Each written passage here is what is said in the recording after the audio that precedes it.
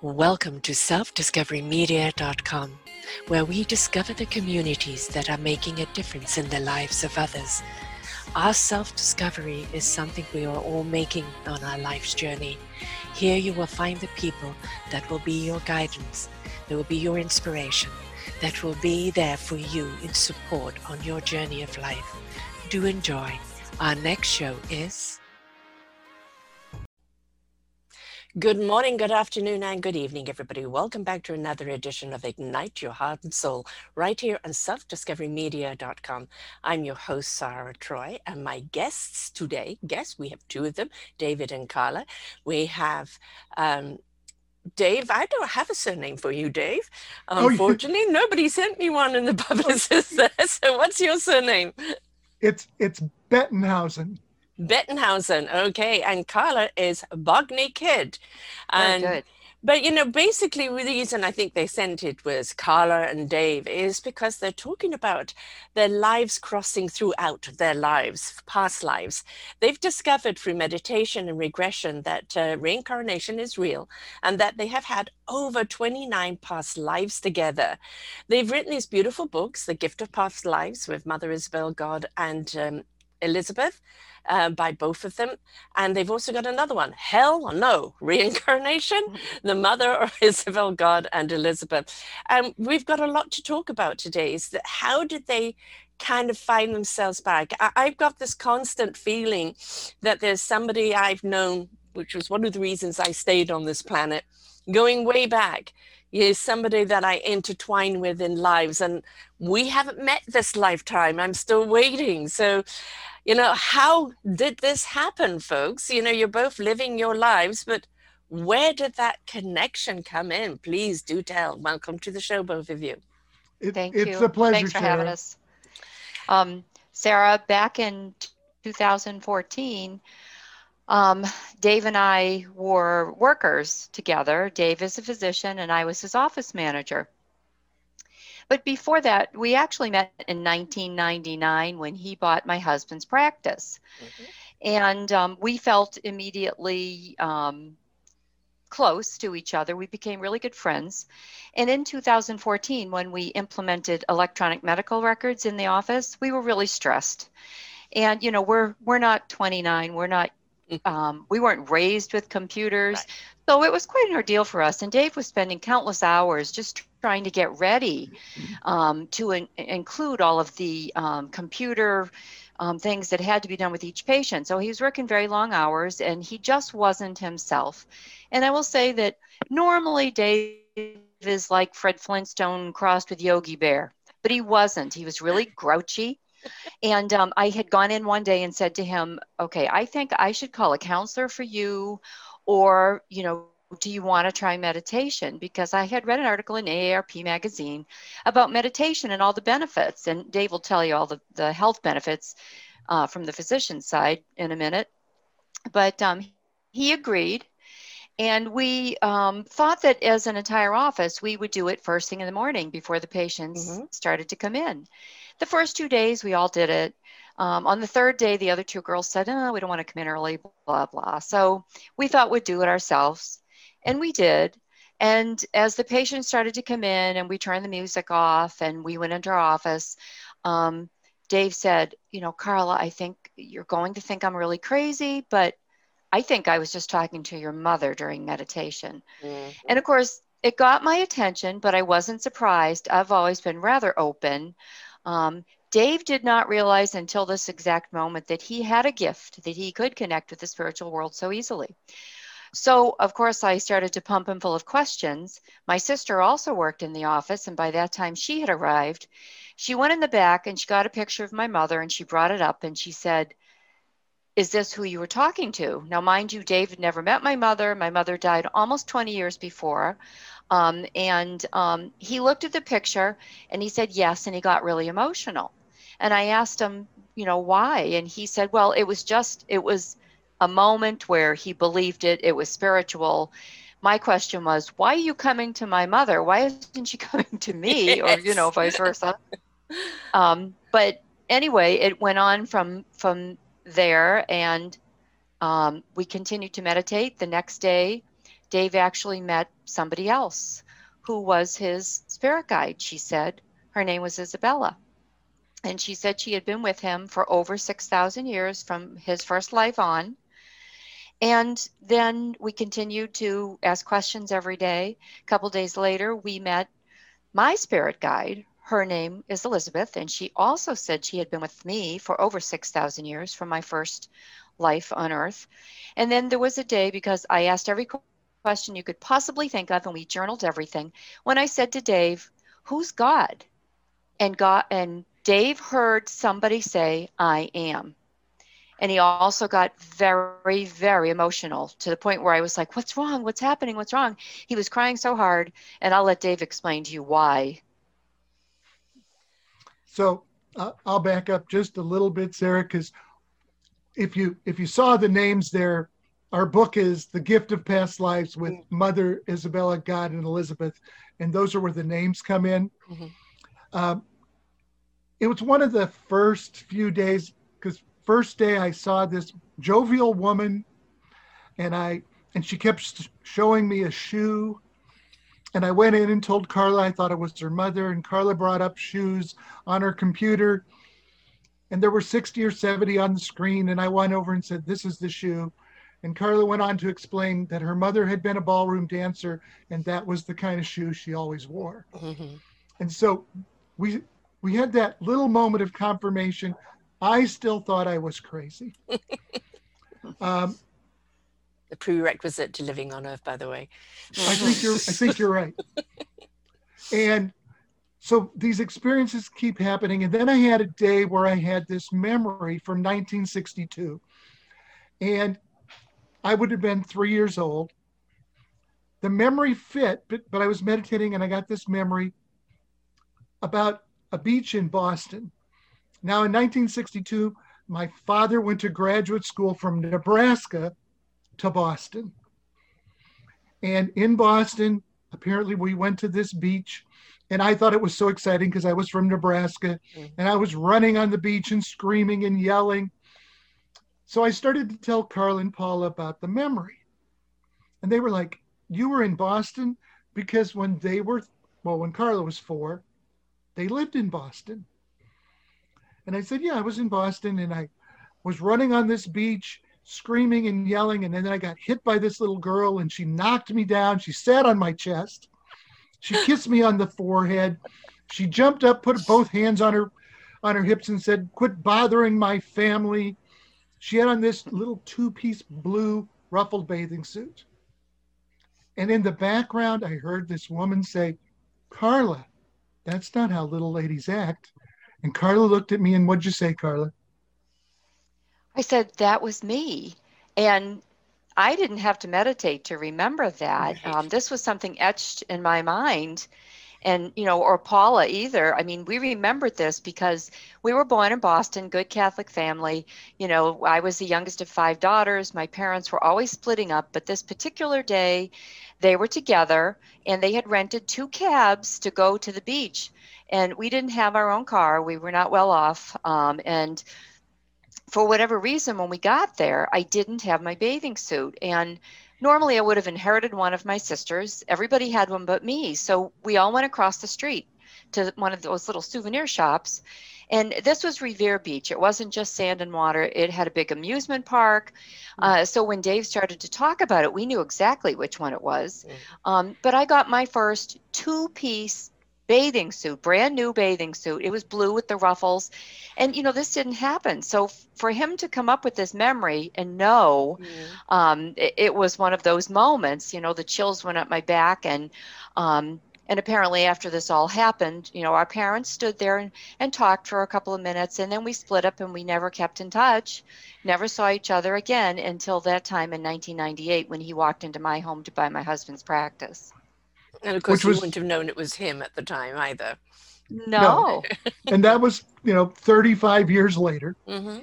And so first we had this experience with her mother, then this memory. And I'm like, I met you 35 years before we met, and by the time we started meditating, we're both like 55 years old.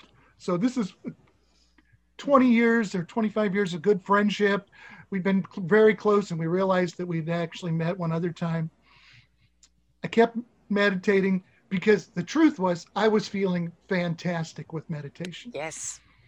There was all sorts of positive things happening. I felt better when I went down the hall to see the patients. I shut off all the computers. We relaxed. We did a lot of research on meditation. We found out that it, lowers your blood pressure, lowers blood sugar, reduces stress, reduces inflammation, which is really the cause of disease. Mm-hmm. We found out it reduces cortisol.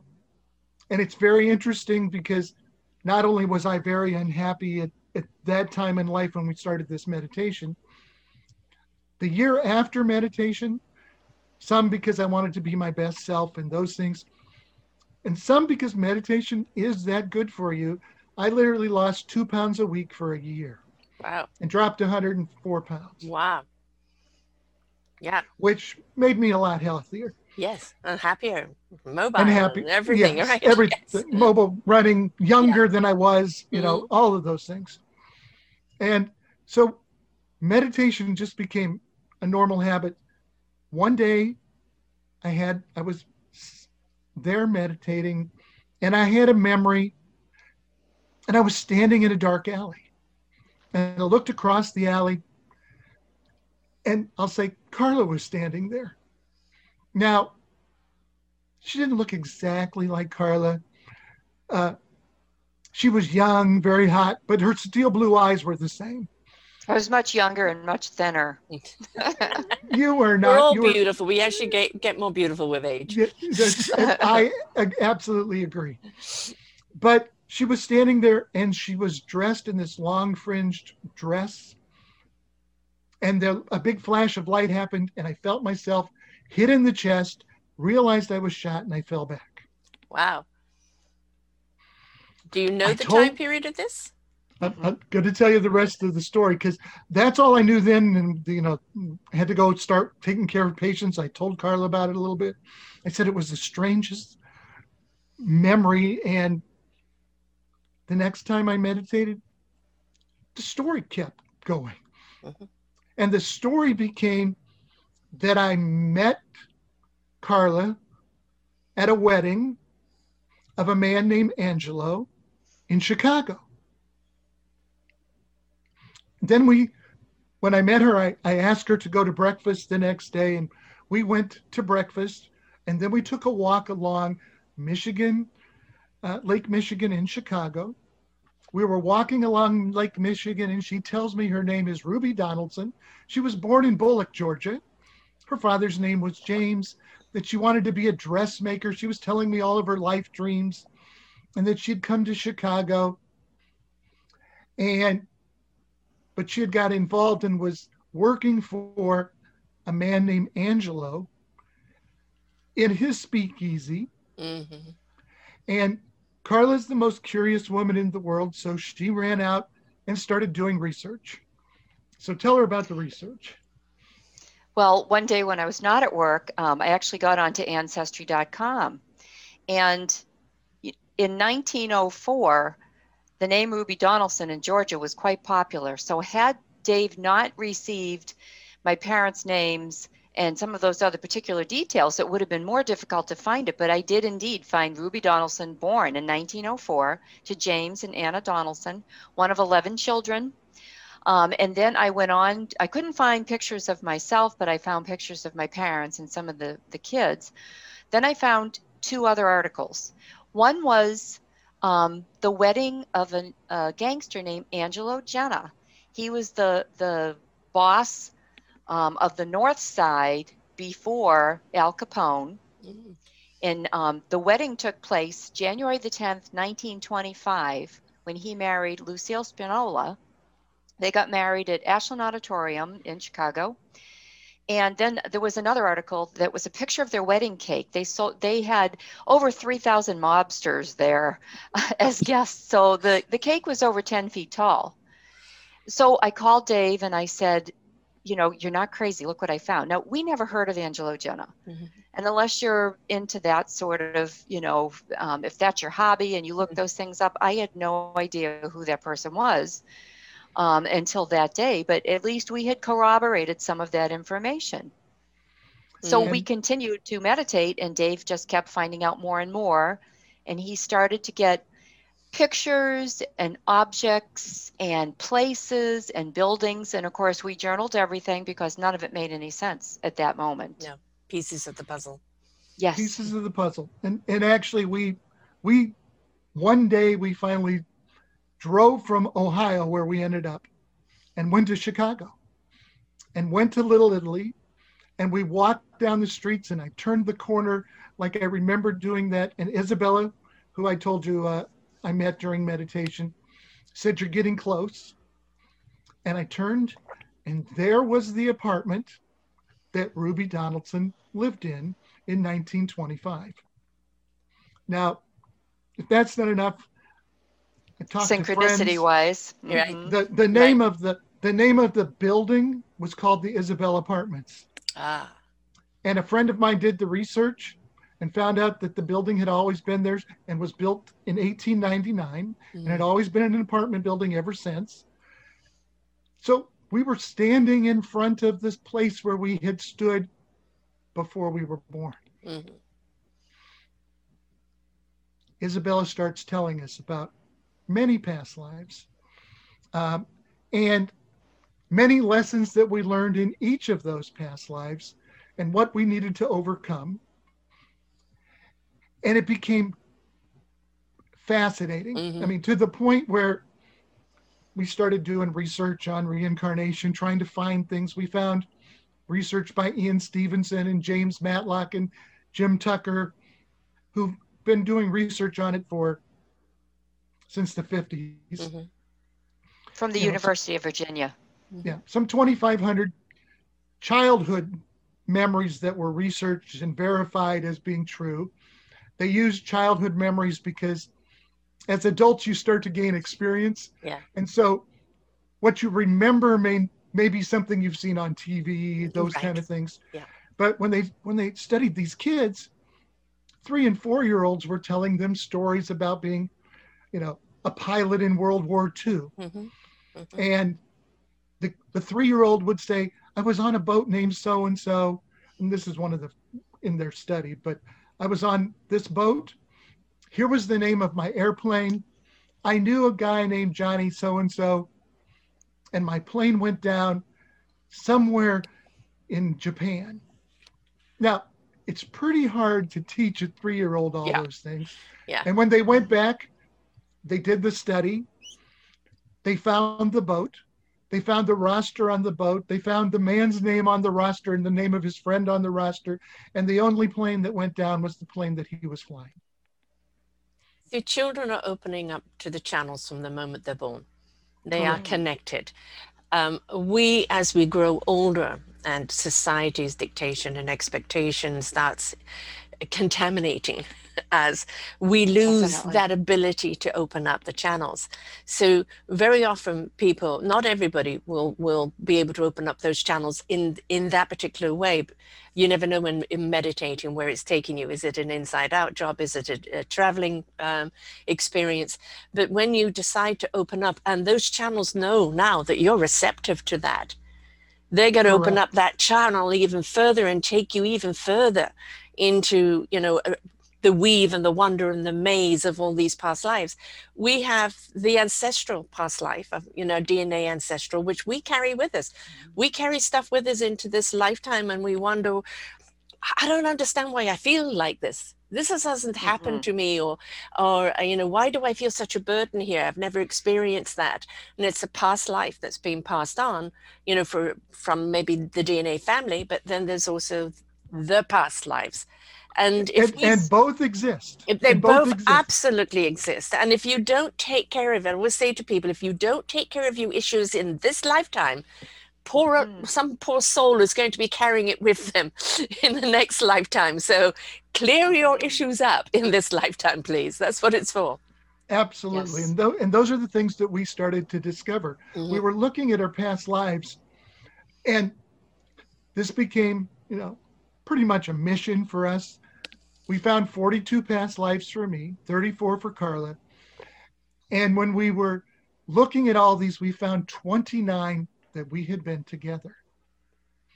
Now, she had been my mother, my sister, my friend, my sister-in-law, certainly my wife or love interest many, many times. But we were in different roles, and we started looking at our past lives and found very interesting patterns. Mm-hmm. We had a life as Vikings where we invaded Scotland. Mm-hmm. And then as Scottish, we were fighting the English. Then as English, we were fighting the Scottish. Literally living on both sides of every issue, sometimes in the same war. Mm. Yes. If you have 100-year war, you can be on both sides. Oh, yes, you certainly can. Yeah. Especially if you died in war and battle, you can come back on the other side. Yeah. We found ourselves as Black and white slave owners and slaves. We found us living on both sides, different. We have been Jewish and Christian and Muslim and pagan, literally living the opposite side of each thing. We have a cosmic experience. Yes. The experience where did you start to realize not only like in war, you're not really, it's really a matter of learning that experience. Yeah. And you also discover pretty soon that in war, there is just no winner. Right. Absolutely. Going back to children, I mean, as a child, I was a sickly child, so I'm in bed a lot and on my own. And I used to play with dead people. And, my mum would come in and say, well, who are you talking to? Well, there's Jane. Can't you see her? And my mum was very fey as well. So she kind of goes, okay, tell me about her. And I would be able to describe her and what we're playing. And my mum knew that that's kind of the zone I was in. I had, for me, growing up, I was always that counselor to my teachers. And because I was a channeler, I channeled what they needed to know when they needed to know it. But for me, it was like, why don't other people do this? Why can't they see their past lives or have these? Why aren't they even open and receptive to this? And that is, the big 4-letter word, fear. Right? Fear that, it's the devil's work. You're going down the devil's road, and it's like, please, we're made out of particles from the universe. We're given these experiences to help the human experience be more abundant. It's a partnership. So, yeah. It's people's but core once you beliefs. mess with their core beliefs. Yeah. There you go. Yeah. Then you've pointed a finger. Somehow they believe you're telling them they're not right. And how is that possible? Right. Their giant ego rears its ugly head. And they're afraid to be wrong. And if they would just open their mind, more people would be open. More people would be hearing from their spirit guides and their angels and all of the above. Yes, it would be wonderful. Yeah. The other, I think, thing is realize you've been lied to. And if that's a lie, what else is a lie? Is my whole life a lie? And it's okay to take a step back and just review. Go into your center space, whichever form of your meditation is. Open up. What is my inner truth? And allow that channeling, allow that wonderful wisdom to come to you, because it is really etheric when it does, isn't it? Absolutely. Yes. And that's actually why we wrote the second book. Mm-hmm. Is people are always concerned with their core belief. Yes. And we were raised Catholic. Mm-hmm.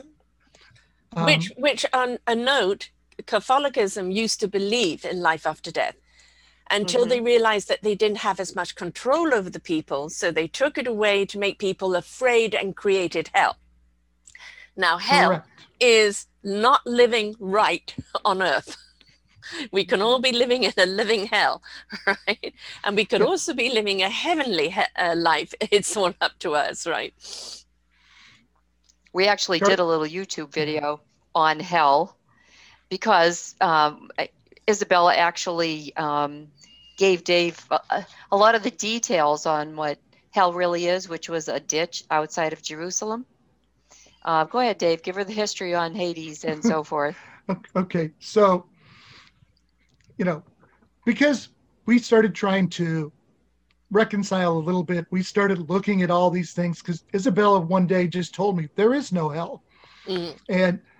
And I started to do the research a little bit, trying to see where the world has jumbled this up. And if you really look at even the Bible, it talks in the Old Testament, it's called Sheol, which is where Jewish people went when they died. Or it was called Hades, if it was written in Greek, which is where people went when they died. It's not hell, it's just a place where the dead live. And Valhalla.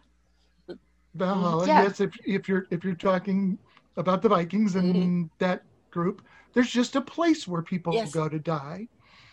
And you could call that heaven just as well as Sheol or... Yeah, exactly. And if you start reading through, then the other place that's described in the Bible is called the Valley of Gehenna, which is an actual physical place outside of Jerusalem. When Jerusalem was built, they had a whole sewage system built in, which is very circular, and it drains into the Valley of Gehenna. So it's filled with excrement. It's also where they used to persecute people. And actually, the kings and the judges of the Bible used to put illegitimate children to death there. Oh, how lovely. And they would burn them. Oh, my God. So it was a place of excrement and fire. Spontaneous combustion. And so when it finally gets through that story, and of course Dante throws some things in there, but when it gets to the King James Bible, the Valley of Gehenna, Sheol, and Hades, which were places people died, and a ditch, were all transformed into the same word, hell. And hell, or Helia, was King James's wife was German, and Germanic. Germanic, and Helia was the king of the underworld in Germanic pagan religion. Right. So where does that make us feel comfortable that hell, which is, like you said, a place that religion has created to punish us so that we listen now? Yeah. Because if they don't have anything to offer, why will we go? Right. Yeah, exactly. Also religion has been for so long is that you can't speak to God unless through me, I have been chosen. And you know what, meditation and channeling it's a direct link. Right. And they don't want you to know that. They don't want you, it's like shopping online instead of going to the store, So I love that analogy. That's fantastic. It is. It's actually true. And again, we did some of the research, and there were movements called Molinisms in Spain and England back, I think, in the 1100s that made meditation a normal part of those areas of the Catholic Church. And the Pope really jumped on it fast and said, no, you cannot reach God alone. Salvation is through the church only. And he made it heresy. The same thing happened in 200 AD, shortly after Jesus. Origen of Alexander, who was the prime writer of almost all of the early Christian doctrine, he wrote transmigration of the soul was normal. Yeah. That Jesus was from God, not God. And 200 years later, after he had already died, and after his teachings were the main teachings of the church, they actually made him a heretic and excommunicated him from the church. 200 years after he's died, like that punished him. and even in their own doctrine, they threw him out of the church, called him a heretic, but he would have already been judged and been in hell anyway if it was a real place. Right. But they condemned him to hell after he was already dead, like they could do that. Yeah. Well, I call it shoot stirring, for a better phrase, it's hysteria sells because it breeds fear. And out of that fear, along comes the puppeteers with their strings and start controlling. And, I'm a woman of great faith, but it's direct. and Yes. not necessarily woman of the church. And paganism, was painted as the devil's work, and yet paganism is an emphasis on the direct, on your connection. I had a pastor that used to have a show on here, and it was The World According to Gus: God, Universe, and Spirit. And it really doesn't matter what you want to call it. It is all that divine energy. It is a frequency, and the higher the frequency, the more you are in that space of love, the more you are open up to the channel of love, and the less harm you can do to anyone else, because you cannot commit harm to someone when you're in that state of supreme love. So it's something, I think, that as human beings, we've been taught to be sheeple and to follow what is meant to be, and that, God forbid you should look at a past life or have that kind of experience. What kind of demon are you now? And please get over yourself. This is every single one of us has an experience, but very often we deny it or we push it aside. I know at least 300 lifetimes. In the last 50 of them, I was literally burnt at the stake, torn and quartered, you named it, because I've always been a soul igniter. So the church just looked at me as like, oh, she's got to go, and so this lifetime was for me to regain my own empowerment. And we're at a period in time right now where the channels are opening up, and they find that frequency. When you've opened up to it, it's like that's your wavelength, that's where you're at. And when you're willing to go to, and take that journey, the wonders and the beautiful things that you see, and it's not just the past life. The past life very often can reflect on not only on the present, but a projection of the future as well. Have you had any of those experiences? No projections of the future, and I'll tell you why. Isabella says she tries never to predict the future, and she actually tries to block those spirits who may try to, because part of our experience on this planet is to take things as they come, and you can actually change the future because of your free will. So if you know what's going to happen, it's not going to happen because you know it's going to happen. So she says those are things she tries to discourage, because it will change the lessons that you may need to learn. Right. On the individual thing, but there is very often a projection of where humanity will go. And that is because of the collective force. It has only one way to go. And we're in an era of disruption right now. And that disruption is shaking up the beliefs. It is shaking up the, opening up those channels and those energies, letting more and more people have these experiences. And the volume is being turned up on us daily, and it's going to get quite a bit higher. And if you're not a part of it, you're going to feel it. And the reason they're doing this is that we have to evolve. We have proven as human beings we can't do it just on our own. That if we do not have the connection to source, to God, whatever you wish to name it, if we don't tap into that wisdom, we're not going to know how to use our knowledge. So more and more people are opening up to this.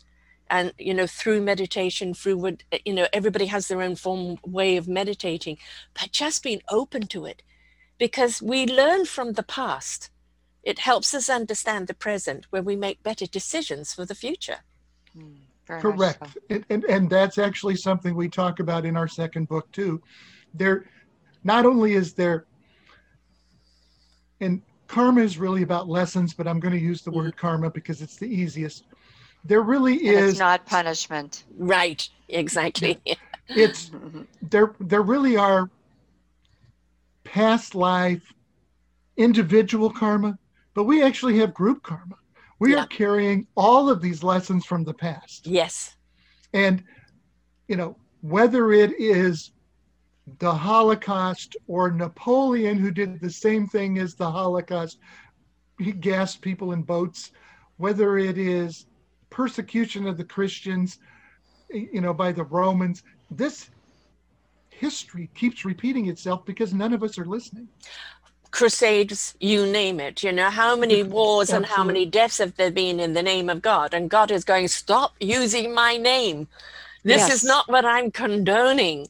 And I think this that's is right. also one of the reasons why we're needing to wake up and open up those channels right now. Because, as you said, as a force, that forced karma out there, we are all responsible for our actions, even our Correct. ignorant ones. If we go and do something and we realize afterwards that wasn't a good thing to do, own it, take responsibility. You don't need to persecute yourself. You just need to own it. And then you are changing that entire vibration. I own it. I apologize. I know better now. I will do better now. But as a nation, as a human race, we need to come forth and say that, don't we? Yes, Absolutely. we certainly do. And what you're hinting at is this was a day Isabella sat down and gave us the 5 simple rules. So I'm going to talk about those just for a second. She said it's really easy. You can condense the 10 commandments, all the other religions that have rules, everything down into 5 simple rules. Live a life without conceit, selfishness, jealousy. Always be forgiving, including of yourself, which you hinted at. And make all choices and intentions out of love. Yes. And as soon as you do that, there is no karma. Because every choice made out of love doesn't have a negative outcome. Right. Exactly. And so as you start to do that, then we started looking at our past lives. And Isabella started to tell us about our past lives. So it's interesting in our books, after each life that we explain, we actually have a set of lessons that we learned. Right. Well, that that's we the shouldn't point repeat. of it. And that's the point. Yes. Absolutely. And so as you follow this through, you say, okay, I can't be conceited. I can't, I can't be a slave owner and be in control of other people because they have their own free will. Yes. And in all of these discussions, Isabella then comes back with all these things that, why does free will even exist? You could have been created with no choice. Right. Then you're just However, why do we get created with free will? Because unless love is a choice, if it's forced, it can't be love. Right. Right. The lessons become pretty easy. Yes. When you start to see them. Well, love literally vibrates at a high hertz, right? It's a high frequency. When you're in that almost euphoric, and I'm not talking about, you've just met somebody and fallen in love and you're in that euphoria, I'm talking about that euphoric love for life, for living, for having a meaningful purpose, for being, joyous in what you do and whom you serve. It's a frequency that literally lines up all the chakras. It opens up your aura. It projects before you even enter the room. And it shows good intentions towards one another. And so if we could get people to let go of the drama, the pain, the past life in the sense of holding them back and of releasing it and step forth in trust, in love, then they would see that really is the answer. But it's the free will to take the journey to get there. And that means you must be willing to go through a process, whether it's a past life one or a present life one. You've got to be willing to go through it. Correct. And Isabella tried to explain to us that we were created with perfect potential. Yes. Yes. And of course, we still had to survive the world we live in. So, and it's all a process of evolution. So as we grow, when we're young, even in each new life, there is a certain amount of the ego that is protective. If you don't look for food, you will starve. Right, logic. So some sort of self-preservation had to occur. Right. But the reality is we've evolved past the point of self-preservation as the reason for survival. It's now to the point that love is the reason for survival, and compassion and cooperation and collaborations. And yes, those are what's going to make us carry forward. Yeah. Because the competition for who got what isn't working. Oh, that was the whole reason for COVID. You know, I mean, yes, we've lost a lot of lives, and I'm sorry for all the people that are suffering out there. But the lesson of COVID was a time just to stop, to pause, to review, to renew, Yes. to ask yourself the question, is this life I've chosen for myself working for me? How can I be still enough to really hear my heart and soul and where it really wants to go? And so many people have pivoted to a different direction that they say, this has been a gift. And it's all a question, you guys, when you had this experience, could go, oh, I don't want that. I'm too afraid of that. I'm not going to do that. Instead, you were inquisitive. Ooh, tell us more. Where else is this taking us? This is fascinating. And if we could be more inquisitive and more exploratory and live more in wonderment, we would find that path to love much quicker. Yep, absolutely. And those are the lessons that we've learned while doing this. Yeah. It's become something that changed who we were. It made us more positive and asked more questions. Yes. The right questions. That's the point. The right questions. The right questions. Yes. I mean, we can ask all these questions, but you know, if we're not paying attention to what's being told to us, we don't know how to ask the right questions. I don't know if you remember iRobot, Will Smith. Yes. Yeah. And you know, the what do you call it? Where the guy that had died, and he's telling him something, and eventually says, now you're asking the right question. And I think that is actually kind of one of the pivotal lessons in life is, are you asking a question from societal's expectation, or are you asking a question from your heart and soul? When you ask it from the heart and soul, the mind opens up and will know what it needs to know when it needs to know it. And that's one of those values of meditation. Yes. Is if you start to evaluate whether or not what you think is what you've been just taught, Yeah. or what you think is what is. Yes. And that becomes very important to all of this and all of the lessons. And again, we talked about this. If you don't question your core values, you don't know where you got them. Yeah, exactly. Were they just imposed upon you? Or is it something that it comes from the core?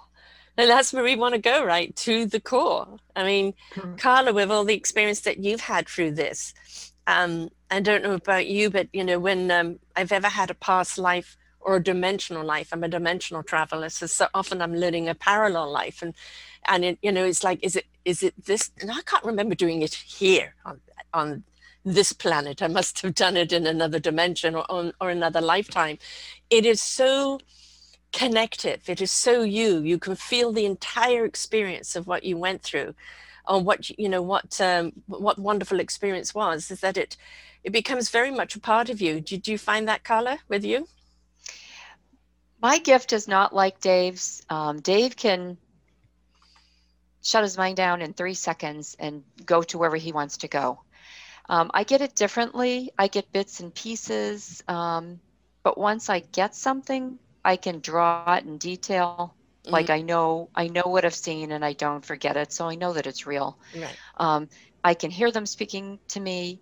Not always, because I'm one of those people that has a hard time shutting off my mind. I have to work at it.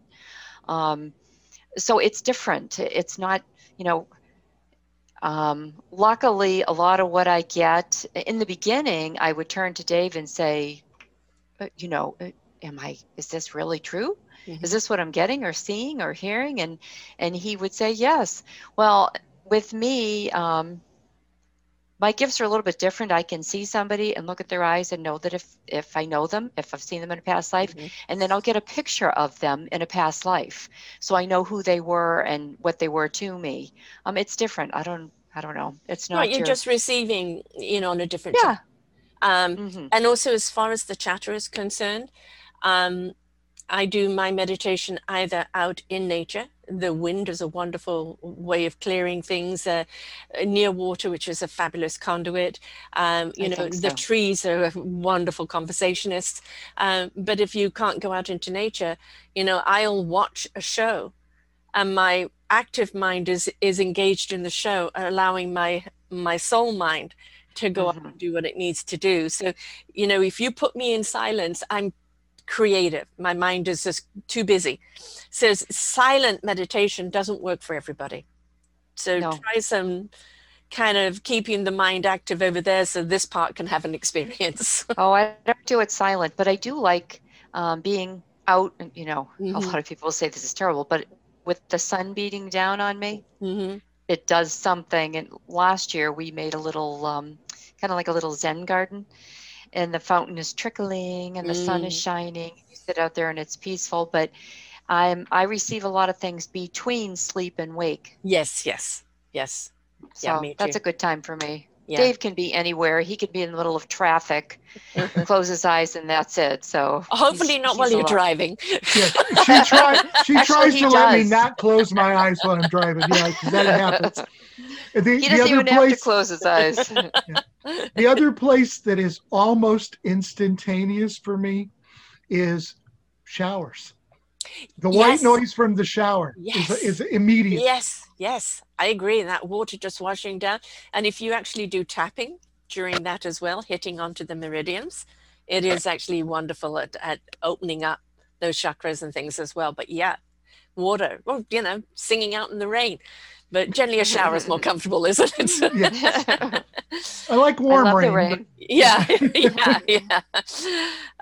The thing is, it's you know, not every channel is, or I need to get into your channel, what tune is it, what frequency. It doesn't work like that. Each and every one of us is going to receive according to what we are. Are we kinesthetic? Are we auditory? Are we this? Are we that? You know, and those channels are going to come to us in a way that we are going to perceive the information. And so if it doesn't come exactly the same way, no, you're not doing it wrong. You're just tuned in to the way you receive, and open it up. There is no comparison. You compare stories, but it isn't where you're right, your way is right, and your way is wrong. There isn't any of that. No, because everybody interprets what they see or hear or feel. Yeah. Different. And feel is a big part of this. Huge. The main part of it. It's how you, the wisdom is the feeling. It is knowing, you know, we can have stacks of knowledge up here, hell of a lot of data. And that's one of the problems as human beings. We've been, especially in the last century and a half, it's been head up, all academia. And we've lost that intuitive connection to the heart, soul, and spirit. And when we engage that intellect there and trust the channeling that will speak to our soul and truth, resonate with our heart, and our spirit goes into action, and our mind will know what it needs to know when it needs to know it. It's going to take the knowledge that is relevant to the situation in your brain. But you've got to feel that knowledge. If you only think it, you can get too much into the yes buts. And the only thing you should do with your butt is sit on it. Sarah, it's interesting, you know, you were talking about vibrations, and we actually have a third book that is just being downloaded as the ebook version right now. It just hit like 4 or 5 days ago on Amazon and Barnes and Noble and other sites. But the vibration is discussed a lot in that book, and literally raising the vibration and how that brings you closer to God, Tao, Source, Creator. I try to say all those so that we don't limit somebody's belief system particularly. I usually say God to myself because that's how I believe. Right. You know, but something greater than us that has some authority that can interpret and even define what love is, what right is. There is an authority. Yeah. And we all tap into that authority when we start to meditate. Yeah. And so that we have somewhere to go. Clarity. If people don't like the word authority, it can be clarity. Clarity. That's good. Right. Yes, a lot of people don't like authority. Nope. I found that when I discussed Speaks to the ego. Yes. They're so concerned with their self-sovereignty that when you say that there's some greater authority, they don't like that. Right. However, if there's no greater authority, there is no one standard. The thing about the universe if you think about it, we're all made of particles from the universe, the planet and everything. We're all made out of that same signature.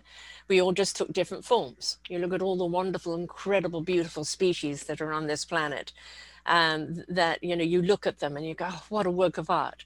And, you know, we were all created in God's source light, right? So if that means there can't be any flaws, if you are gay, there is no judgment because God created you in The way the you light are. of the universe. Exactly. Correct. God does So, not you make know, mistakes. Whichever, no, there aren't any mistakes. And when we look at that universe, it is one giant, massive computer of knowledge. Mhm. And Correct. that's what you're doing. You're tapping in, you're channeling in. Do you need to have the whole knowledge? No, your brain will burst. Yes, we probably, you know, and that's part of that definition. Yeah. The omnipresence or whatever. Yeah. We're not able to completely conceptualize that which could control and or coordinate or make this work. Yeah. It's greater than any one of the individuals. Yeah. And so, thank God, because could you yes. imagine? No, it wouldn't be my job. Yeah. But the power, it should never be given to one human being. Correct. You know, because that too much power does change the human being a lot. And I think this is one of the things about past life regression, or most certainly channeling, just to know what you need to know. It is letting you know that it doesn't matter if you don't know it all. You will always be given the knowledge that you need to know when you need to know it, and that no one person should know it all, because we are meant to come together as a village. And each one bringing our piece together in that puzzle, because that's that collaboration, that unity, that community is what we are meant to be. And so we don't want any one person having the power. We've seen what human beings do with power, right? Yes. It is the Yes. empowerment of each one of our beautiful instruments coming to the orchestra life and creating a symphony that resonates out an invitation to others. So, And we were never created to be alone. no, and we're never No. alone. When you And we're open up never those alone. channels, you're never alone. Correct. We are never alone because they are there. Yep. And we're not meant to be hermits or sit at home and meditate only by yourself. Right? We're meant to interact, because in interaction comes lessons. Yes. And we find that our people are karmic mates and or family mates, and they're meant to help us or test us. You know, and so we have to have those experiences. We do. I interviewed a monk that been 30 something years, literally kind of up in the mountains. And now he was coming down to teach the work. And he was in the conversation, it was saying that, I don't quite know how it came about, but it was, I don't understand, he said, why people cannot feel this way. And I said, you have singularly taken this one path and channel for 33 years. Yes. They have an entire album of channels here that they're listening to. Mhm. And you're expecting them to just find all of that amongst the chaos of their lives. I said, go and experience some of the chaos. And then you'll be actually telling them actually how to travel, channel the information. And there's one guy that takes people out into Times Square, not obviously during COVID, and teaches them how to meditate amongst the chaos around them. And that's really, really important, breaking through that chaos, right? Mm-hmm. I agree. Past lives is something that it's really cool, because you feel like there's a piece of you that's being connected. Mm-hmm. You know, And we found many of those connections. yeah, Again, Carla is certainly one of my connections. I intended to meet her. We've intended to help each other through many lives. But we've actually found multiple people in this life, in past lives, yes, because these people are still following along with you. yes. That So soul your group, orchestra. Yes. they're part of, they're part of tribe. your, Yeah. part of our tribe, part of our band, whatever you want to Yeah. call it. And they're the closest to you. So not only do you make connections with them that continue, one of the lessons in all this is don't fear when someone you know dies, because this connection doesn't go away. No. It's just open up that channel to communicating with them in a different way, right? Yes. The connection doesn't go away. You're still there. You are an infinite being who does not end. Death has really no power over anything. It's just another change. Yeah. And we've learned during our meditation, during some of this past life regression, because we did finally go for past life regression training.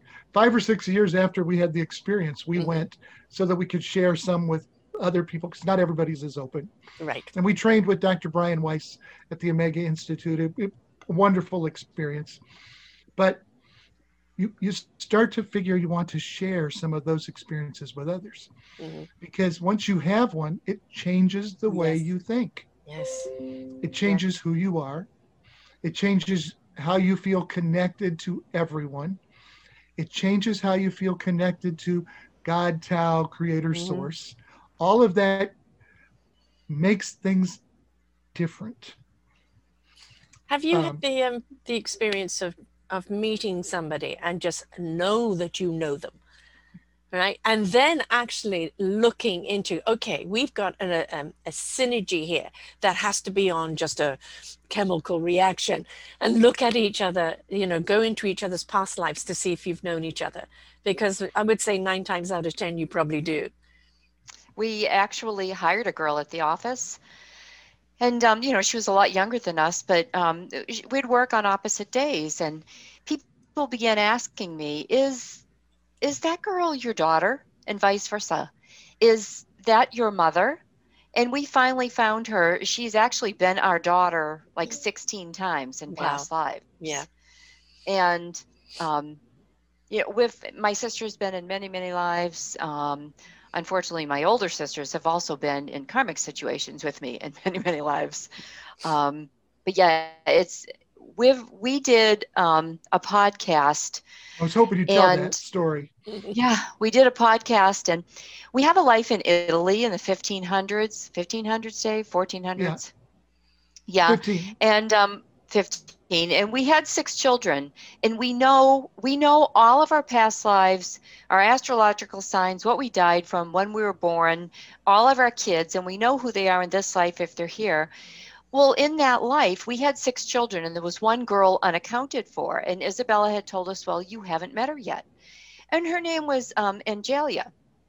So we started to do this podcast, and right before it began, we were, just chit-chatting with the girl, and she said, well, I have had a past life regression. And she said, I was told my name was Angela, and I got a chill up my back, and I knew immediately. And I looked at her, and just looking at her, and I knew that she looks like she would have fit into the family and all the above. And we've since found her in like 6 lives with us besides.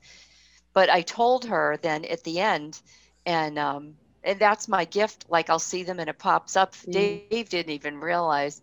And then we did another podcast with a young girl not too long ago in Scotland. And she started to talk, and I realized that she is actually a pod sister to Dave's past life guide. And again, I didn't say anything at first, but then at the very end, I said something, and Dave was almost in tears, because there's a real close relationship there for him with his past life guide. Her name is Shanta, and she's actually been in his lives many times. She actually crosses him over in each one of his deaths. So we've had those moments. It's really a great moment, because you feel that connection. You don't know them. But it opens up those wonderful channels and of what there's to be learned from it. And this network is called self-discovery. We like to know about ourselves, because then we know why we interact the way we do. We know how we can contribute, how to be the best person we are. But, just going back to the past lives, I can hear a voice in the back of my head. Somebody listening to this is saying, yes, but what if you don't want to come across any of your family members from any past life because you think you've had a horrific one, right? So, Have you had any experiences from people in a past life that you wish hadn't popped up? How about the next door neighbor? Yeah, He's you been should in tell him. 21 of our lives, 21 past lives, karmically, over and over. And in this life, we tried really hard to get along with him. He just moved, thank God. But just a difficult human being, no matter what you do. But in every life, he has been difficult. So then, And then the message but there is that this is you need to deal with that and sever that yes, connection, Correct. so that it doesn't yeah, come into and the get next over one. your do your own part there. But Yes. My first husband in this life was actually, we talked about Ruby and her working for Angelo Jenna, the gangster, and he was my husband, my first husband in this life. So, and luckily, like at least on my part, my karma is done with him, because in this life he couldn't own me, although he tried. Yes. And I walked away. Yes. So yes, we've had a lot of those moments, and sometimes it sends the chill up your back, and you think, oh wow, but then you figure it out and you understand it. Yeah, it's there to be cleansed. It's there to be cleansed, and this will be sort of a tough lesson for people to hear, but actually letting someone control you is actually selfish. It's not doing the work yourself. Right. Taking no responsibility or ownership. Taking no responsibility. So you literally do have to overcome that. Yes. You may think you're being abused, but the lesson is get out of the abuse. Yes. You know how to do this. Yes. You can overcome this so that you're not creating more karma for either you or the other person. Right. Don't let them control you. Right.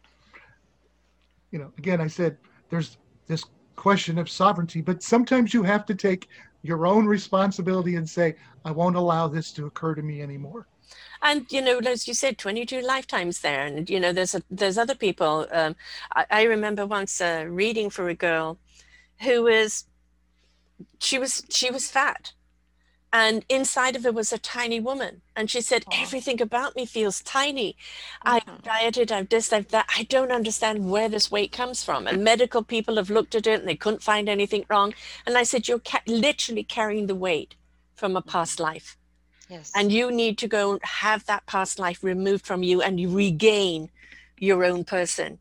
And she did go to someone for that. I very rarely ever know what happens after that. But you could see that it is that, so many people are trapped with a past life experience that still traumatizes them today, and they don't realize what it is. If it keeps coming up, then you have got to address it. Please don't suppress it. Right. Correct. And those are things that we learned when we went for past life regression training. There's a lot of people that are still holding that memory in your subconscious because it follows you. Yeah. And Carla actually regressed someone at the Omega Institute, and you should tell them this, Carla, who was holding on to a past life issue that's 2,000 years old. So, Carla, tell them about that. Well, first of all, I'd like to say that, the United States is very behind in believing in reincarnation. Yeah. And what was so nice about being in New York at the Omega was that the people were sent from all over the world, and we didn't have to speak a different language. We could be honest. We didn't have to put on a different hat. Everybody had experiences, and they understand this world. So this girl was from Chile.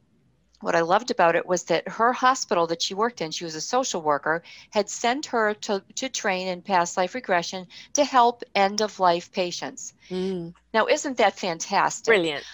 Yes. It just really is. And I wish the United States could get on board, but they're all caught up in their, oh my God, we'll go to hell, the devil will get us. I know, it's I'm ridiculous. making anything like this cultish, right? Yes. I know. But and it was early on, and I was really surprised because almost immediately, you know how it is. Usually you go to trauma immediately. And she went directly to a past life during the time that the Romans were persecuting the Jews. And her son had been abducted. She was looking for him. She was so upset.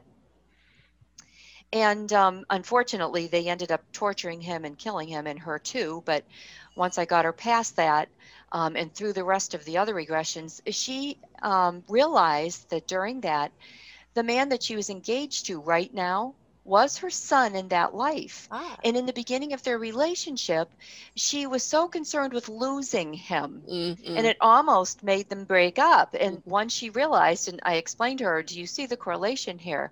You lost your son, you couldn't do anything about it. And, you know, it was a great feeling for her. And it was wonderful to know that, you know, I had accomplished something very early on. A great feeling for me. It's a very personal experience. We don't do it as a living. We do it with friends and family, but it's a great experience. It's very personal. And you hope you can get them past something, through something, healed. Yeah. It was great. My young wonderful. daughter, the one who actually literally had a baby last night and made me a grandma. So as I said, I'm Yes. still in Again, metaphorical. congratulations again.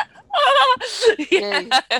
Huge little boy, can't wait to get my hands around him. But she was, you know, kind of 2 or 3, and she could not sleep in her room with the light on or anything on her. And in the day, she was boss. She was the youngest. She would boss everyone around. At night, as soon as the lights went off, she was petrified and would end up sleeping with me. And so I took her to a past life regressionist to hypnotize her. And of course, I'm in the room because of her age. And I'm watching her face go through all these expressions. And we went back 3 lifetimes. And it was 3 lifetimes that she'd been abandoned and left in the dark. And so we could say to her, There you go. you can see that this isn't your lifetime. You're safe now. You can let that go. And it was almost immediately that it started changing. She was sleeping in a room with the light on.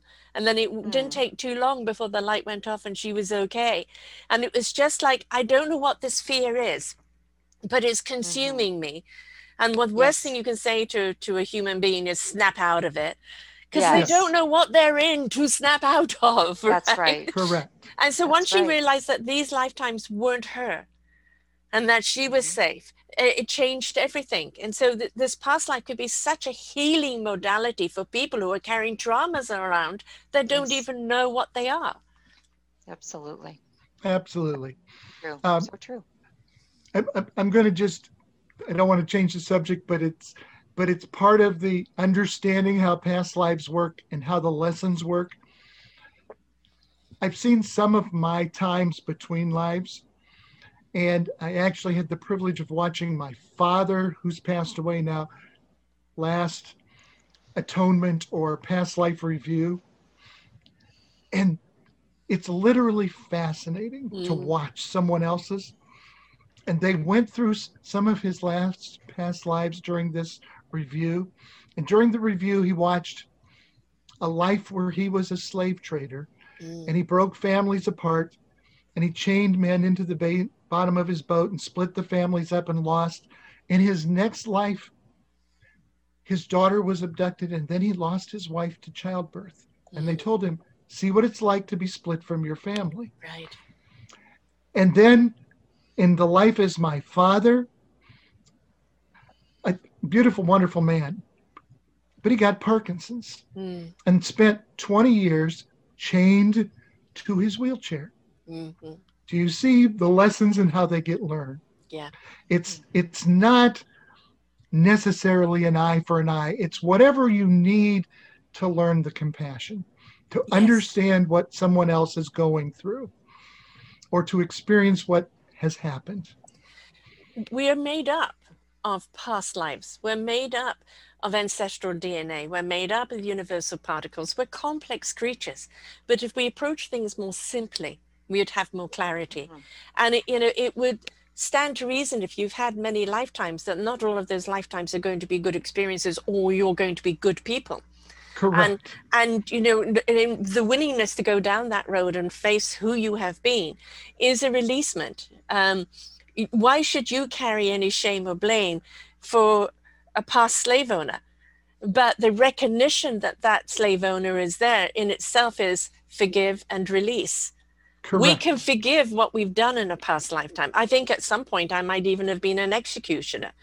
That kind of comes into a memory, not one that I want to focus on too much, but it is like you're doing in your lifetimes, you're living your life according to what is going on around you. In other words, you're responding to life, Yes. right? And Correct. so we are all going to do things in life that we look back on and go, oh, I wish I didn't do that. And some of it can be bigger or smaller, you know. Well, Saints and sinners. yes, we found a very early past life where Carla actually poisoned me and I died. What did you do? So, Whoops. well, yes, I know, and I wasn't that bad. I didn't think at the time. But However, our son was. Perspective. Our yes, son was power hungry. Right. and so it encouraged it, and it was Yeah. a cultural time when Yes. you know, and You have to those are look at things the culture, right? You have to have look to what's look at the going on. culture. Yes. And there's a past life where I am some sort of lesser Mayan priest, Hmm. and and so I don't really have exact choice. I'm doing what I'm expected to do, what I'm Yes. supposed to do. Yes. And that time I had the memory. We were excited when we were at war because we would capture some prisoners, and then those prisoners could be sacrificed. Right. Because when we weren't at war, the only choice was to sacrifice our own. Yeah. And Now, this whole sacrifice thing. it's a horrific. It was horrific. Who came up with that one? The experience and the memories I had were so real that I was Yeah. crying. It was horrible. I mean, we literally were tying people down over an altar. Yeah. Someone was ripping their heart out while they're alive, bleeding it into a sun god. Horrible It's human beings. horrific.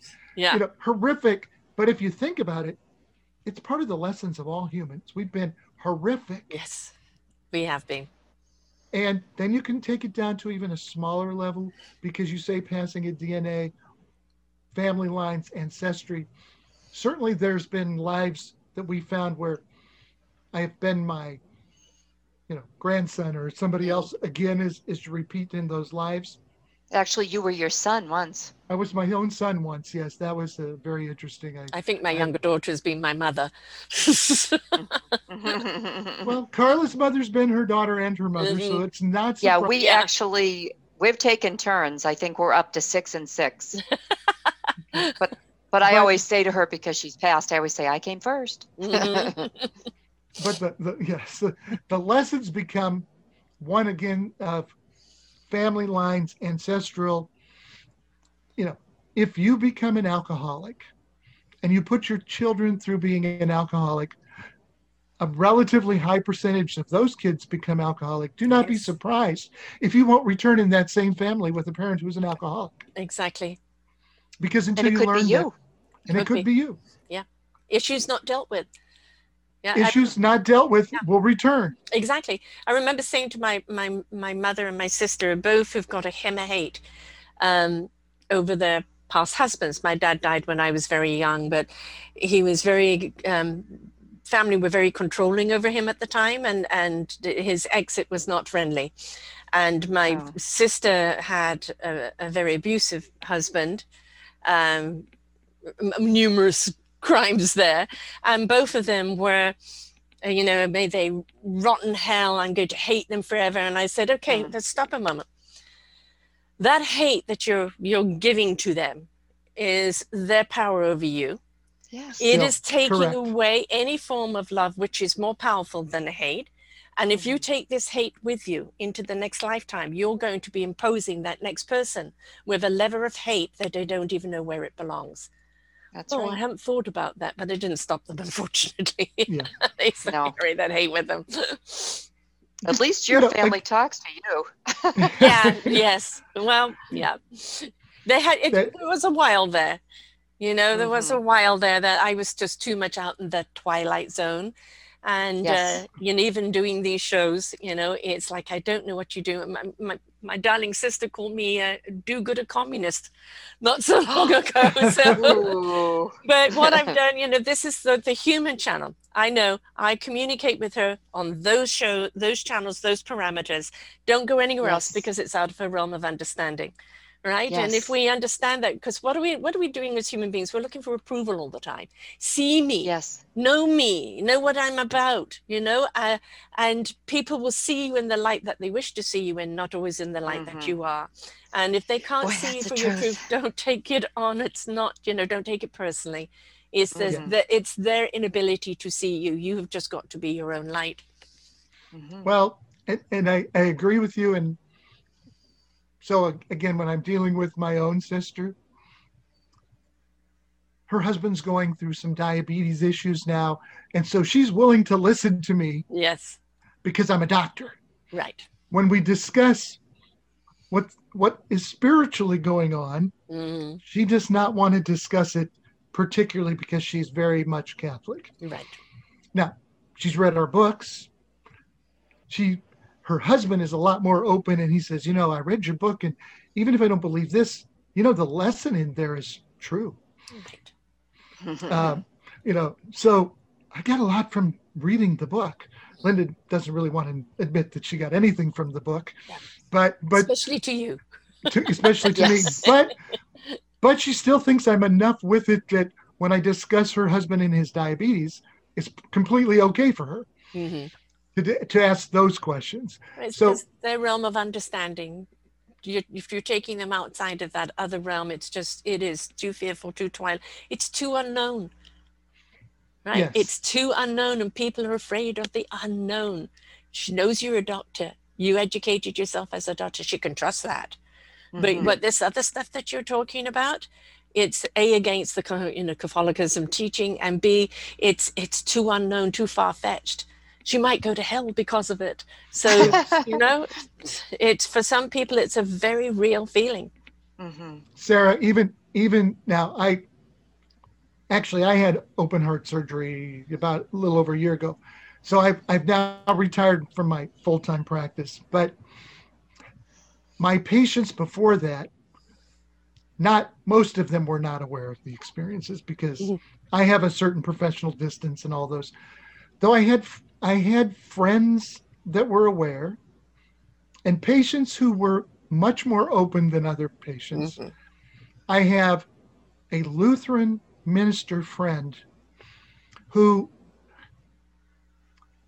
when I was telling him the experience, said, "Oh, I've heard people with those kind of experiences, and we used to discuss religion in general, and he would enjoy those conversations. And he was having a lot of health problems, and actually, when he started to talk about religion and what he felt, his health problems went away. I just think that's interesting in itself. But he's also The retired. shackles are off. He's retired now. He subs and does Lutheran services and fills in for people, but he's really retired. But when his wife died and we sent him our book, he actually called and said, I didn't always do things right with my wife. If you get a message, let me know. Tell her I'm sorry. Mm-hmm. Now, those are people that are open. Yeah. Now, he's still very Lutheran, and he still believes what he believes, but he also believes that I have had some experience that he should validate by that it's mine. Right. Yes. Not an experience for him, but respects its experience that you can do. And for some, that's the way it's going to be. Not everybody's going to go down this path, right? I've always been a voice for those that have passed over, and I've always been given a message by those that want to, that we're on the same frequency, and giving me the message to pass on to family members. And all I am is the messenger. But the message has always been the same. I am fine over here. I'm at peace. I'm not in pain. I'm not suffering. I don't want to see you suffer anymore. I'm with you. Feel me. And it's always generally that type of message in some form or other, which for some can be very peaceful, and for others like, no, my religion won't allow that. But all you can do is be the messenger, right? You can only speak to those that are willing to be open. And I understand they don't know how the communication works. However, most religions believe in some sort of afterlife. So why do they think there's no ability to connect. Or that only priests can do that. Yes, Right? there's only some sort of power. Yeah. Male priests. Yes. Mother Teresa, Sorry. gosh, no, she didn't have any Yes. connection. Yeah, right. Yeah, No, exactly. no, yeah. You know, even if you talk about, and this is again a little bit of a religious question, but if you really read some of the biblical lessons, you see, this is what you see. You see in the Old Testament, God continued to make a covenant. First made a covenant with Adam, then they all screwed up. Then he made a covenant with Abraham. They all screwed up. He gave him another chance. Then he made another covenant. Then he finally made a covenant with David, and they gave him another chance. If you look at that, and then you also look at what happens with the little bit of the Gnosticism and what happens with religion at about the time of Jesus, part of the lesson in there is the temple is within you. Mm-hmm. And even the Jews started to break apart because they said, no, the temple is over here and God lives over here in a box. Yeah. Well, the temple is not the box. No. The temple is you. We are God. God is us. We're all made out of the same particles, and we all have that ability to speak with one another, and we don't need any boxes. The only reason for a building for people to come together is in that chorus. When you join those energies together, it opens up those channels completely, and people are getting downloads that they don't even know they're getting, because it's the collective energy. But you are the source upon to yourself. It is that inside out job. Make that connection. And you will never be alone, as you pointed out earlier. You will always have the knowledge when you need to have it. You will always have insight, that intuition. You'll have guidance forward. And it's just a question of trust it. I won't do anything against my source. If my source of my core tells me no, I don't argue. I don't need to justify my no. My core has told me no, it's not for me. Yes. No. And that's it. Right? Because it knows, it's guiding me. I've given myself up to that energy. I've got out of the human way. Yes. And but all those people, God gave them another chance and another chance and another chance. Humans, let's stop being so dense. When we open up, when we see those wonders of knowledge and information and clarity and inspiration, we will truly have a human experience that we were designed to have. Correct. And I think it's fine to go to church. I'm just going to put that out there. Yeah. Church is because, yes, there is some truth in all religion. Yeah. There's some sort of inspiration that is happening there. Someone is sharing their experience. And as we share experiences, we sort of start to figure out more and more what the experience is supposed to be. That's one of the purposes of our books, why we come on podcasts and talk to you, because the more we share the experience, the more people will understand that there's more experience to have. Yes, and that's not fearful. And there's nothing to be scared of. Not in the least. Yes. And the other part of that is, if you're comfortable with your church, you're meant to be with people, and fellowship is important. Because that's what it's really for. Yeah. It's for fellowship. It's camaraderie, and no one has the right to turn against you and judge you for something they don't understand. Correct. Yes, so true. And that's another one of those real lessons that I've read other places and that Isabella told us, which is, who can possibly judge someone's choice when they don't even know what choices they had? Exactly. As I said, we're reactionary creatures, and we're going to react to something in the form of either defense, fear, ego.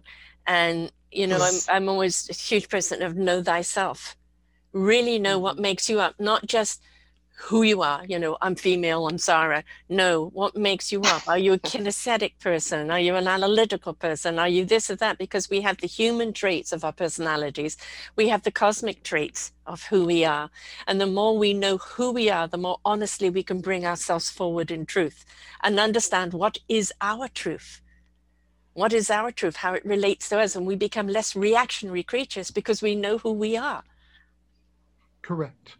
And I love that you said that.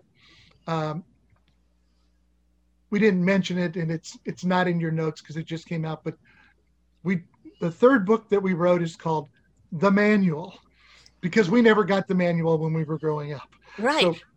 So in the book, The Manual, we do talk about astrology a little bit. You're born with certain tendencies because you have things to overcome in that tendency. Yes.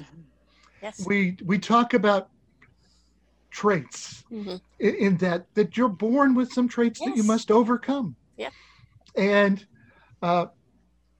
we talk about archetypes. All of those things are things you're created as to overcome and learn from, and how those relate to each of your lessons.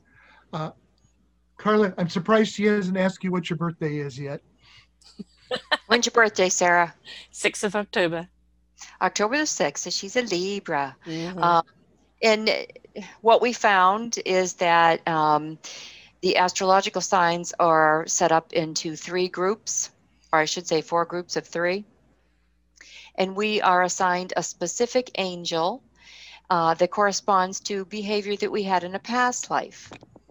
We're not necessarily displaying those tendencies now, but just in case, it's a gentle reminder from God that if we have, for instance, you have the angel of jealousy.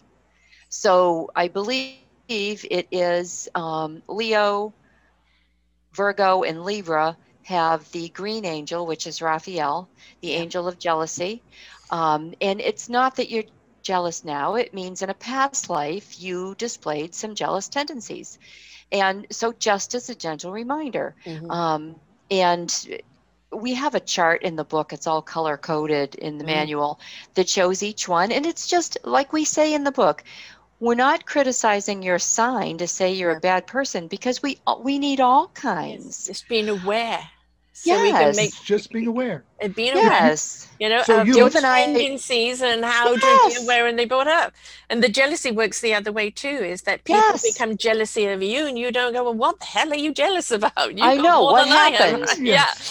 We fall under selfishness. And when we learn this, I'm like, oh my God, I was taking it to heart. Like, I'm not selfish. I swear I give more than anybody. And then I thought, I had to remember, you can be selfish in a lot of ways. You can be selfish with your time. It's not just I took the bigger piece of cake. Right. And I have to remind myself it's something that I did in my past life. So now I have to try and get over that.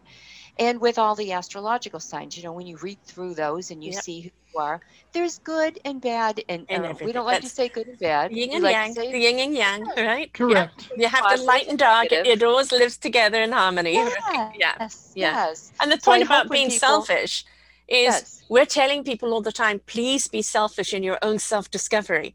Step into your own beautiful abundance, because then your cup can runneth over. You cannot give what you don't have. And so we all need to be selfish in our beginning of our journey in order to really immerse that love onto yourself. So. Yes. So anyway, that's kind of a little brief synopsis on the manual, but that's a good idea, because it all is the astrology, the numerology, excuse me, Chineseology. All of it is very significant as to when you're born, what you're born under. And it really does your name. Your name. It becomes part of your navigation. Yes. Right. And the awareness, when you're aware, those are my tendencies. I got to be aware when I'm stepping into that and step back out of it again. Yes. Right. We've all carried something. That doesn't mean, as you said, you're a bad person. Oh, you're selfish. And no, you're selfish. You take care of yourself so you can then in turn take care of others. It's change our perspective. Don't keep jumping to the negative. Yes. Look to what is the positive behind it. That's it. You said a mouthful right there. Everybody is so negative. They pull the negative out immediately instead of looking for the positive, you know? I want you guys to keep talking for 1 second because I have Okay. to take a quick break. Okay. Okay. So all right. we need that manual. And it's not like live your life by numbers, paint by numbers, live your life by numbers. But having a manual of kind of understanding, this is not out of the norm. It's just not in our norm. Yes. Programmed. Exactly. What programs serve you? What programs need to be deleted? And when you open up to something new, you can make it's for you now. It's extremely normal to channel any past lives. It's become part of your norm. Yes. Initially, it wasn't your norm, right? So we have to be willing to step out of that comfort zone and be more wondrous, because, all right, you could be fearful about what you don't know. But when you're willing to know it, all of a sudden the fear goes away. Absolutely. And you step more into that, oh my goodness, this is fabulous, exploratory. What else is out there? And it opens more sense. Yes. The pieces fall into place. It makes more sense. It was a lot easier for me to believe in reincarnation than to think you get one chance, and if you don't do it right, that's it, you're going to hell. Exactly. That makes no sense, because if God knows everything, and why would God create you to fail? And failure, what is that? We like to point out people failed at this, failed at that. No, they just didn't succeed. They learned. They were life lessons, right? The failure is doing nothing. That's right. There's just as much karma in doing nothing as there is in doing it negatively. Yeah. So tell us. One of the go ahead. One of the things that we included in the manual was some figures from history that are interesting, because we told about their life before you knew them as who they were significantly in history, and then their life after, to see what happened to them astrologically, trait-wise, archetype-wise, and why those were chosen for them, so that it could try to improve what they were doing. I'll just give you a hint, like Napoleon is in there as one of them. So that was kind of fun to learn all about that. Yeah. And when you open up those channels, it's not just your past lives you're experiencing, other lives come in and you learn more about them. And, I was chosen to help people receive messages after a loved one has passed, or to help people cross over if they get caught in the veil. And I've done that all my life. And it was just something I did, and I thought everybody did. And when you started talking about it, it was like, woo, white goats, now it's more normal. Now we can talk about that and go, well, do you have a message for me? Maybe where you are, it's not normal here. No, it's not normal in the mainstream, but in the world that I choose to be in, I'm amongst people like you. And for us, this is normal. This is life. This is experiencing life, being open, willing to receive. So I want this to become the normal. Me too. Wouldn't that be I want this to become the normal. And since I missed everybody for a second, I have a friend who is very connected, who gets messages all the time. Just like you do, Sarah. And he's so scared of it. That it literally has driven him to the point where he's realized that when he drinks alcohol, he can't connect. So he likes to drink alcohol. And it's now a fight between being alcoholic or connecting, because he wants to shut that off. And I keep trying to talk to him. He was raised Baptist. Yeah, but it's also, this is where the training comes into. There are a lot of empaths. I'm an empath as well, and sometimes I cannot even walk on this earth because I can feel all the the angst and the anger and everything, and you can feel what's going on, and I have to deliberately put myself into a space where I'm not feeling it. So he's probably not only afraid of the messages, but maybe afraid of the feelings that are coming across, and that is just, and maybe getting too many of them and doesn't know how to handle it. And this is where sometimes, if you are that sensitive, you do need to go to someone who can guide you through that process, so that you're not running to the alcohol for it. You're actually immersing yourself in it. And that's why this show is called Ignite Your Heart and Soul. And many a person that has got a wonderful soul that just were afraid of it, running from it. Yes. And I've helped them turn around to see the beauty of it, the gift of it, whom it can serve, how many people it can benefit, not to be afraid of it. And then suddenly there's a totally different view and perspective of it. So it's a shame that he's gone to the alcohol, but if somebody could help him understand the gift, God-given gift, well, then he might see it in a different way. We're still working on him. He has another medium that he does go to see, that he's trying to work through some of the issues sometimes. And let's get out of the head. Trust the heart and soul. It has an intellect far more superior than our heads. So many people think too much, and those thoughts are constantly, yes, but what if this, what if that, and that what if is just going to crush you. Instead of, what if I discover this? Change your tone, change your point of view, right? And it's, it's, who's to think that we as human beings are the superior race? Right? Look at the animal kingdom. They have a great deal more survival intuition and an intellect of understanding that is extremely profound. Look at our indigo children today, and the way the channelers and who they are and the way they see the world, the way they're interacting. It's like we're behind. So let's just take away the blockage. There aren't any boxes. There may be boundaries, but no boxes. And open up to this. You're not going to go down the rabbit hole. There isn't that trench of hell waiting for you. There's clarity. There's clarity. There's wonderment. There's this expansion of knowledge that is absolutely intriguing. Don't be afraid of it. And no religion, any religion that pushes fear and control over people instead of loving them and always loving them in their light is not a religion I want to have anything to do with.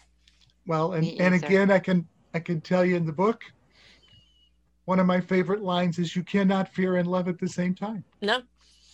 Can't do it. Nope. Oil and water.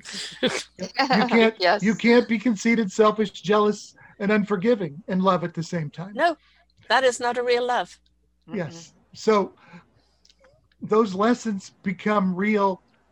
I don't care exactly what your belief is if you start to evaluate it, those are truths that go no matter what. Right. And love really becomes the only answer. There's how many trillions of songs and stories and poems and experiences. Love can be the demon, love can be the be all, and it's, we've all had a heartbreak, but what was that heartbreak about? It wasn't out to get you. Love isn't out to get you. It's there to embrace you, to embrace you and take you to a higher plane of possibilities, opportunities, and wonderment. So don't be afraid of love. We agree. That's the message of every one of our books. That's the message that we try to get out and share. It's why we love to meet people just like you, Sarah. Because it's a great feeling just to wander into that world, isn't it? Yes, it is. And it's great to be able to open it out to other people. And you've done it in your 3 books. The manual, for especially people where it's introductory and they're not quite sure what's going on. And right now we have an awful lot of people waking up. They know there's more out there. Their sensory is out there. Their intuition is screaming at them, but they don't know how to use it. So having something that can help them understand themselves better, how they're feeling, where they can take it, it's just giving them the tools they need on their journey of life, of that self-discovery. Absolutely. Yes. And that's part of the plan. That's why we kind of tried to share our experience in the first book, kind of reconcile it with history and life and what we knew in the second book, and then try to explain how you can kind of use this in the third book. Excellent. How do you take the journey you're on and figure out maybe where you're at and what you have to change? We've all got to change something. 3 years ago, the universe gave me a saying. The universe is going to shake us up, to wake us up, for us to stand up, to change up, and to grow up.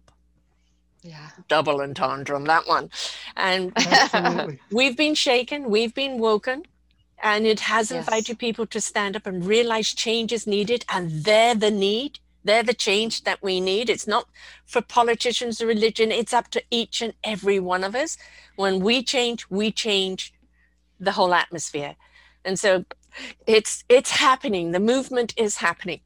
And we've just got to keep feeding that love, right? Keep feeding it. Keep feeding it, because the other thing that works, Sarah, is this is literally that ripple effect. You know, it's one pebble hits the water and it starts.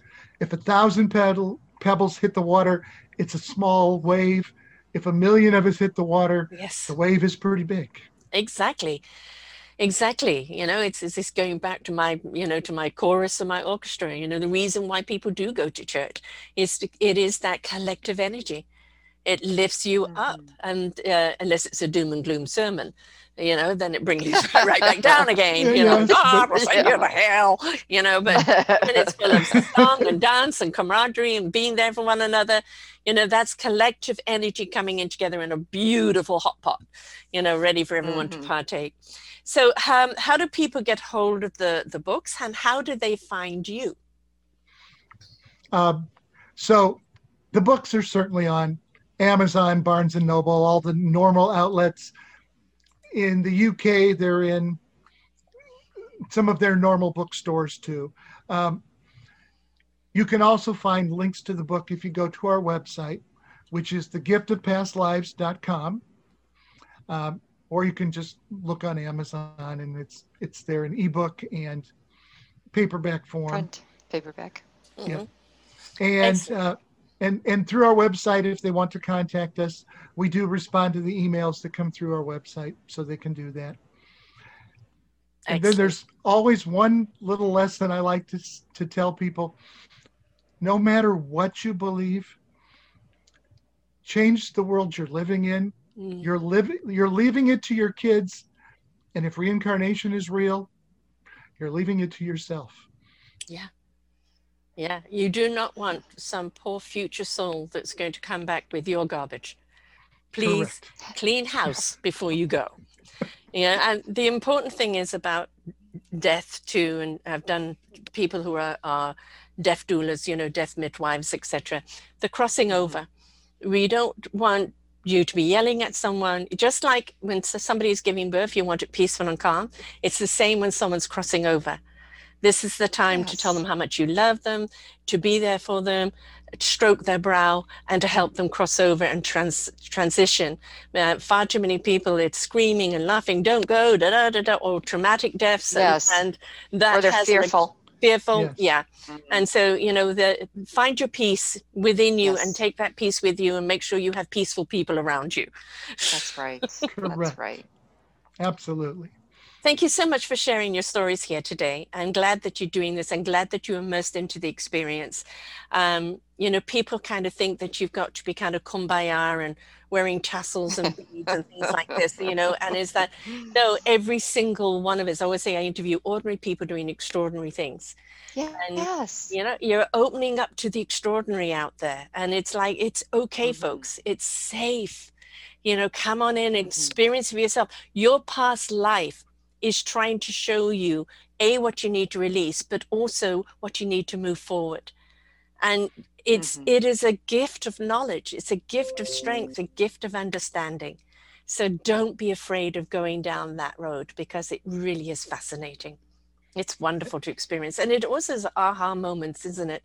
Now I know why that makes me feel that way, or this or that, you know, it's just that lovely clarity again. So maybe going down the rabbit hole, it's better. Well, if you Don't come be- through the other side and don't get stuck Yes. in the hole, right? And Everything is about yes. coming through. Through, correct. Yeah. Well, as I say, our emotions are here for a reason. They're an indication of where we're at the time. Tap into your emotions, but don't become emotional about them, because that's when we get stuck. So anything in life, fear is an emotion of lack of clarity, right? And when you choose to understand, the clarity will be there and the fear will go. Agreed. I agree. Thanks Good so It's much. been a pleasure, Sarah. It's been great having you on here, and thank you for the work that you're doing. It's going to open up those channels for a lot of people, and that wonderful experience and clarity they're going to get from it is going to be wonderful. And I really like the way you've done the 3 books as well, because it's the introduction to your experiences, and then the research, and then the how-to. And, very often people need to, but I don't understand. Well, here you are. Here are these books. This is their experience. This is their research experience. And now this is a manual they've put together on just how to put that one foot in front of the other without the fear. So thank you very much for following your paths. And thank you for your assistance in the same thing. Well, I was born this way, so I can't help it. I'm just not getting persecuted for it this lifetime, which is great. That's right. Thank God. Yes. Keep up the mission, Sarah. Oh yeah. The mission is me. I am the mission, and there's nothing else I can do about it. I am, right? This is the thing. When you step into That's I am, right. this is your calling. This is your purpose. This is what you're meant to do. You become one with it. It's not an exterior of me. It is me. All right, just as it has become you guys, and that beautiful sense of beingness is just lovely. All right, guys, thank you so much for being here today. And to everyone else out there, remember, please don't be afraid. It's just a question of you don't understand, or somebody else's doctrine that's being imposed upon you.